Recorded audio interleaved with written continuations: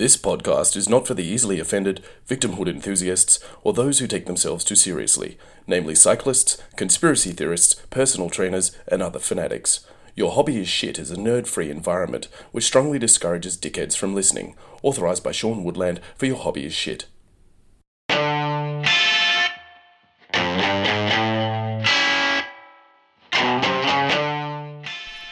Since day dot, humans have invented, inadvertently stumbled across, or tried to discover passions and stuff they're good at by having a go at hobbies. We might use them for pleasure, health, fitness, to combat loneliness, or to distract us from reality, all in the hope we can find meaning in our lives. Hobbies can be bizarre, addictive, psychologically revealing, and sometimes even beyond ridiculous. But whatever your hobby, chances are it's at the very least a little bit shit. So listen in and prepare for your hobby to be exposed. I'm Sean Woodland, host of Your Hobby is Shit. Take two, yes, as usual. As soon as I started speaking, the dog opened the door and fucked off, so I'm on my second take of this beginning. Greetings from your host, who has only over the past 7 days become an extreme hypocrite by entering the insidious and vacuous realm of influencing. You might recall that last week, listener John had promised to send me a pair of obnoxiously coloured Nike runners. And did he fuck? Much to the concern of my wife Lou, that I was handing out our postal address to strangers, even after I calmly pointed out that our names and addresses actually are in the phone book. A magnificent pair of runners arrived on my doorstep last Thursday. I'm now the proud owner and spruiker of a pair of Nike Zoom X Vaporfly Next Percentage 2 shoes. Since its release in 2017, Nike's Vaporfly racing shoe has rewritten the record books. The results of runners racing in the thick, bouncy shoes speak for themselves. The 5 fastest men's marathons ever, 4 of the 10 fastest women's marathons, and 31 of 36 podium spots in the 2019 World Marathon Majors have all been won using the shoes. They are without doubt the fastest shoe money can buy. Not that I bought them. Well, they weren't the fastest shoe money could buy when I went for a run in them. In my defence, it was my first run in 3 years after I retired from hitting the pavement when I was 49 due to abject boredom. Yet a break combined with the fact that once a hobby is in your DNA, it never leaves you. So yes, I missed running, I guess. Furthermore, I'm not getting any skinnier, and I'd like to challenge the belief that you can't outrun a bad diet. I'll tell you this for nothing. If you're ever going to outrun a bad diet, it's in a pair of these fucking Nike runners that you'll do it in. They're so good, they were banned from the Tokyo Olympics and were described as technology doping. I, for one, couldn't give a shit. I put them on and just went for a gentle stroll around the house and felt like Oscar Pistorius. No, I didn't want to shoot a beautiful woman. I felt like I had springs on my legs and that I might fly through the roof at any moment. These shoes contain a carbon fibre plate in them. Now, I've been told by more people than I care to remember that I walk like a bit of a fuckwit at the best of times. I've got a bounce in my step.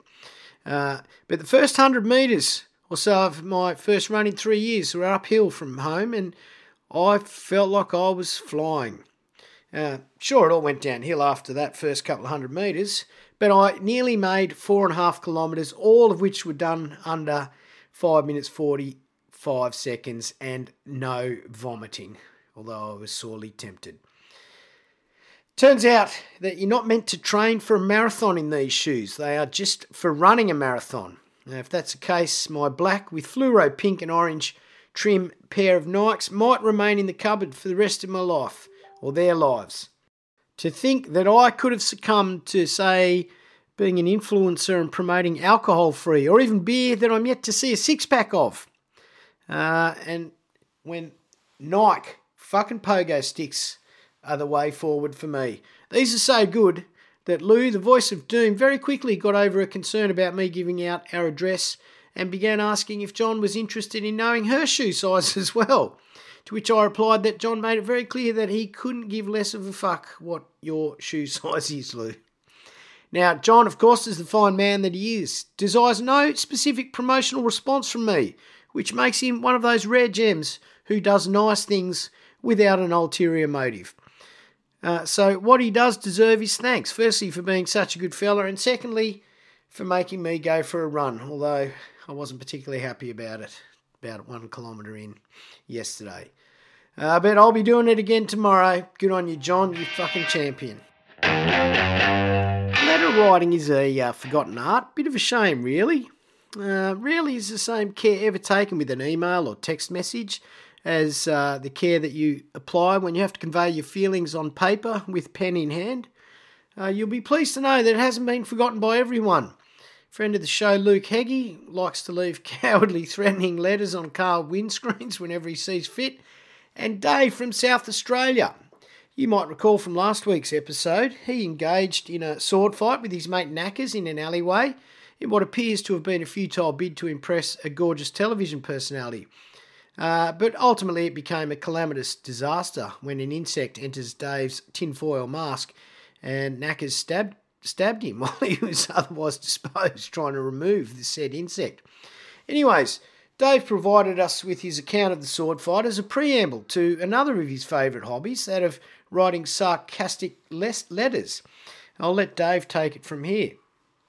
Following being stabbed and getting his wounds attended to. Okay, here it goes. The next day, I had to take the fucking bins out because it's the only household chore I do. My arm was fucking hurting when Knackers had tried to kill me, but being a tough little nugget, I ploughed on in the Anzac spirit. Before long, I decided, fuck it. I couldn't be bothered hauling the bins across the laneway, so left them on the other side, instead thinking that the garbologists wouldn't give much of a shit which side the bins are on. I could not have been more wrong. Dave received a handwritten letter from someone at the council. It read, "Please remove your bins from Green Hill Lane. They are causing an obstruction. Thanks. The City of Unley." It'll probably come as no surprise to you that Dave couldn't just let that slide, mostly because he's a funny cunt who seems to spend a large portion of his time engaging in immature activities of which all men and most women should be proud. Dave's pursuit of youthful joyousness should be a lesson to every miserable fucker on earth. Dave responded to his letter to a guy called Stephen, who is a ranger in the City of Unley in Adelaide. "Thank you for your handwritten note congratulating us for removing our bins promptly from Green Hill Lane. Usually such notes from councils are negative in nature, and it is with heartwarming feelings that we receive this from you today as ratepayers. I must also congratulate you on your handwriting. I can only dream of being able to write as legibly, but I can type though. This was because when I was in year 8 at school I studied French, and for the exam decided to write Jesus un rockstar for every question in the exam. For reasons that still remain a mystery to me, the French teacher decided I had a poor attitude and sent me to do typing instead. The French are renowned for being a bit grumpy at times. As the only male in the typing class, it was a very happy year indeed, and I got to sit next to Margaret, I better not say her surname, a girl that I was infatuated with at the time, as she was entirely an early bloomer. Back on the topic of bins in Green Hill Lane, I have noticed that all citizens are not quite as alert as we in Rose Terrace are. I suspect they don't wait at 5 a.m. on a Tuesday morning for the rubbish truck, then immediately bring the bins in as we do. Once I was so keen I tried to wrestle the bin out of the robotic arm of the truck itself as it was being put down, as I am a firm believer in the sanctity of council regulations concerning matters of public health and safety. There are many others on Green Hill Lane, however, who I hesitate to describe as a bit tardy. And this pains me greatly to say, but I think May from My Budget, which is the woman that Dave was trying to impress when he had the sword fight in the street, she may be an offender. Look, and I'm a huge fan of Tammy May. She's a very attractive, intelligent, and has the voice of a siren goddess. I've secretly been hoping to meet her one day, taking in her bin from Green Hill Lane, but alas, I've never had the chance. All I've wanted to say was, I'm your biggest fan. But she's never there waiting at 5 a.m. like I am to whisk her bins to safety. I've even inadvertently knocked a My Budget bin over coming out of my garage, and just between you and me, was a bit slow in picking it up again as I thought she might come out herself. But again, alas, no. Well, thanks again for the note and keep up the good work as a ranger. I did think a ranger was someone who hunts grizzly bears, wild carnivorous antelope and other vicious predators, thus keeping populations safe, but I guess that has been adapted over time to cover the topic of rogue bins that might throw themselves in front of innocent passers-by or even vehicles. I understand that bins are allowed to be at large for a whole 24 hours before needing to be brought in. This must make your job as a ranger a veritable nightmare, with these dangerous, hazardous and cunning bins waiting in the wings to do mischief, especially when empty, when they can move faster. Personally, I think all bins should be taken out 5 minutes before, then brought in within 2 minutes of them being collected, supervised by an adult at all times. The thought of them being at large and unsupervised for 14.1 repeater of a week makes me feel truly threatened. So I'm gladdened that there are rangers out there such as your good self looking out for me, the average Joe. Kindest and warm regards, and thanks again for the note. Dave.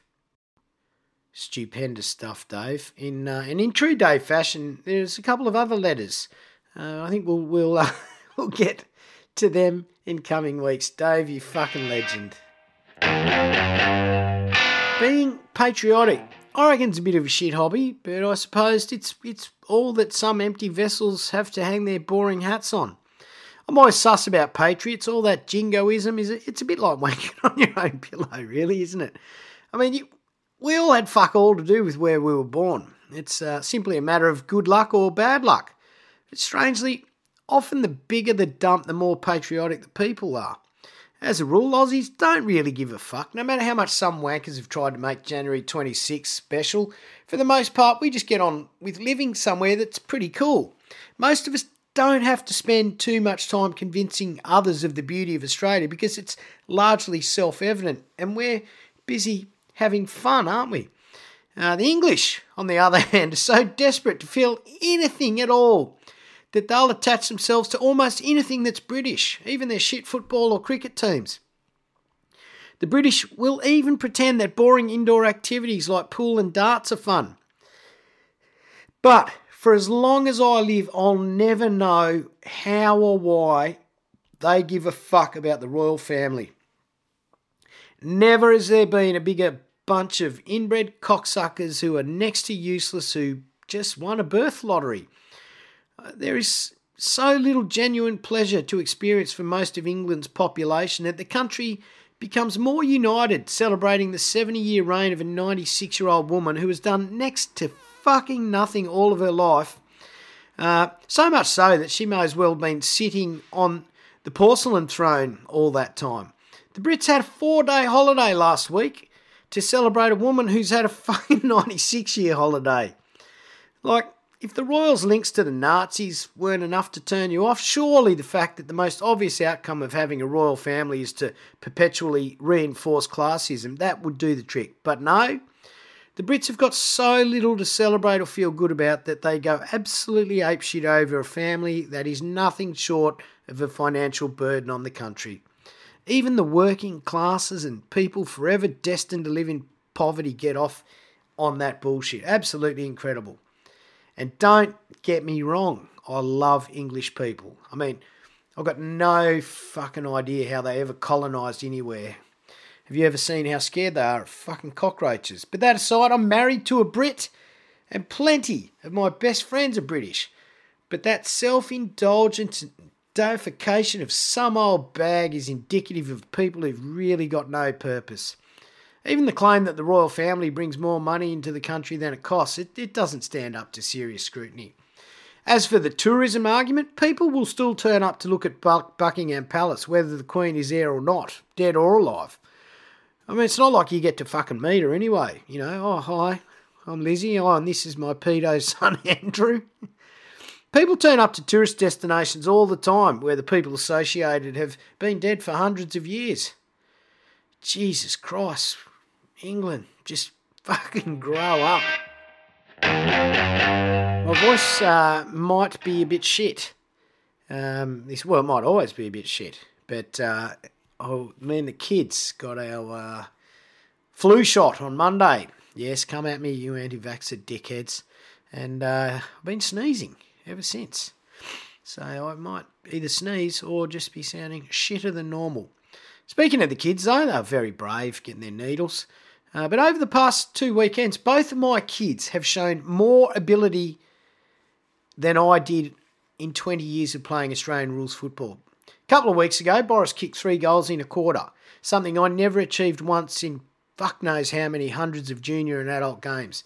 Then last weekend, the young fella Sam did the same, including one after a run and a bounce, and then the third from the boundary, a goal that was so good he had the best case of proud face I think I've ever seen. The last goal was incredible, and his coach and teammates started calling him Eddie after the brilliant goal sneak Eddie Betts, who retired from the AFL last year. What a fucking pat on the back that is. Now, the fact remains that not a day goes by when I don't resent my kids. So, in the pursuit of fairness, well done to both of them. Some other good news here. Some arsehole in the truck's fucking revving it out the front. My fat head has finally been immortalised in a stand-up comedy special. Unfortunately, not my own special, but this one was the next best thing. When Luke Heggie recorded his 2021 show Low Breed, recorded it in 2022, a couple of months ago at the Metro Theatre, I was in attendance. And as only Heggie can, he went through the footage and found a shot of me standing up during the middle of the show to go and have a piss. I can assure you, in my defence, I was 8 beers in and it was better than the alternative. No doubt he doesn't feel quite as bad for dropping that bit of 4B2 on my head when I helped him dismantle his stage afterwards. I'll put a screenshot of that up on social media at some time. I'm finally on a stand-up special. Fucking brilliant. It's Victim of the Week. Alright, on the back of talking about mental health stigma last week and the types of dicks we can be tricked into putting on pedestals as survivors or heroes or people that want to bang on about the cause, only this morning I read a headline that screamed, feminist writer, broadcaster and speaker Clementine Ford has taken to Instagram to reveal a dual diagnosis of ADHD and OCD. For those of you who don't know, the 40-year-old Ford is a deliberately provocative, combative, argumentative woman who can draw a fucking long bow with the best of them to push her agenda. Essentially, she's a left-wing equivalent of Pauline Hanson, only more articulate, but has chosen the path of extremism to push her quite unpleasant agenda.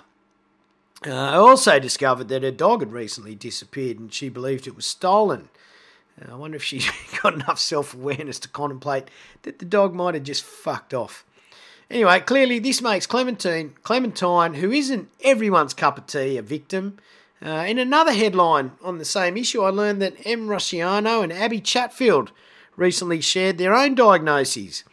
I don't know who or what Abby Chatfield is. I have heard of her name, nor am I going to Google her to find out. But I can hazard a guess that if she appears in the same headline as the notoriously difficult to work with Rusciano and the equally disagreeable Ford, she might be a bit of a pain in the arse.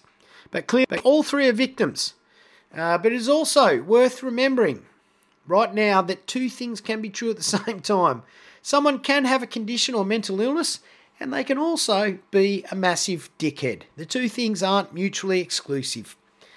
Fuck me, I'm starting to wonder who out of the 7 billion of us is going to be the last victim. When will it end? Jesus Christ. Rightio, hobbyists. I'm off to Gosford's Laycock Theatre. Fucking so mature giggling at that. With the Sydney Comedy Festival showcase this Thursday night. Then we head to Bathurst on Friday night. I guess there's a theatre there. Before finishing up in Katoomba on Saturday night. Should be very cold and I'll be wearing my alpaca beanie throughout that trip, I'd suggest. Many of you have shifted across to my new podcast, the one I do with Mick Meredith called Mad Dogs. It's a lot of fun and by God, it's getting better by the week. In this week's episode, I investigate a woman who had a sexual relationship with a dolphin, of all things. You'll agree that certainly qualifies as mad dog behaviour. And also, listener Soob, he sent in a brilliant story of some mad dog behaviour that he and his mates got up to many a year ago. And he's included some photographic evidence to support his prank, which will appear on our Instagram feed. Which is, what the fuck is it? Mad Dogs Podcast. Get on board, Mad Dogs people. Anyways, I've got a couple of shitters to scrub and a bit of floor to clean up. But there's a fair chance I'll be back next week with Your Hobby is Shit.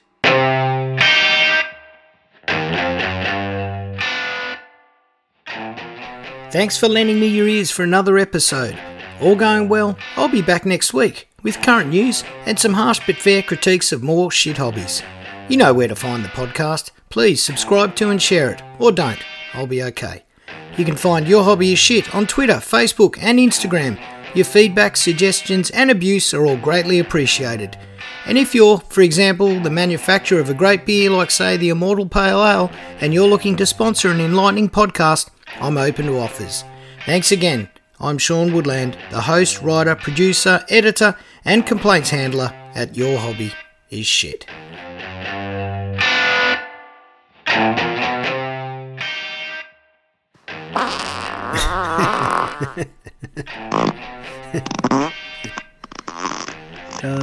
That's what the Brits need. Start a fart group and you won't need the royal family.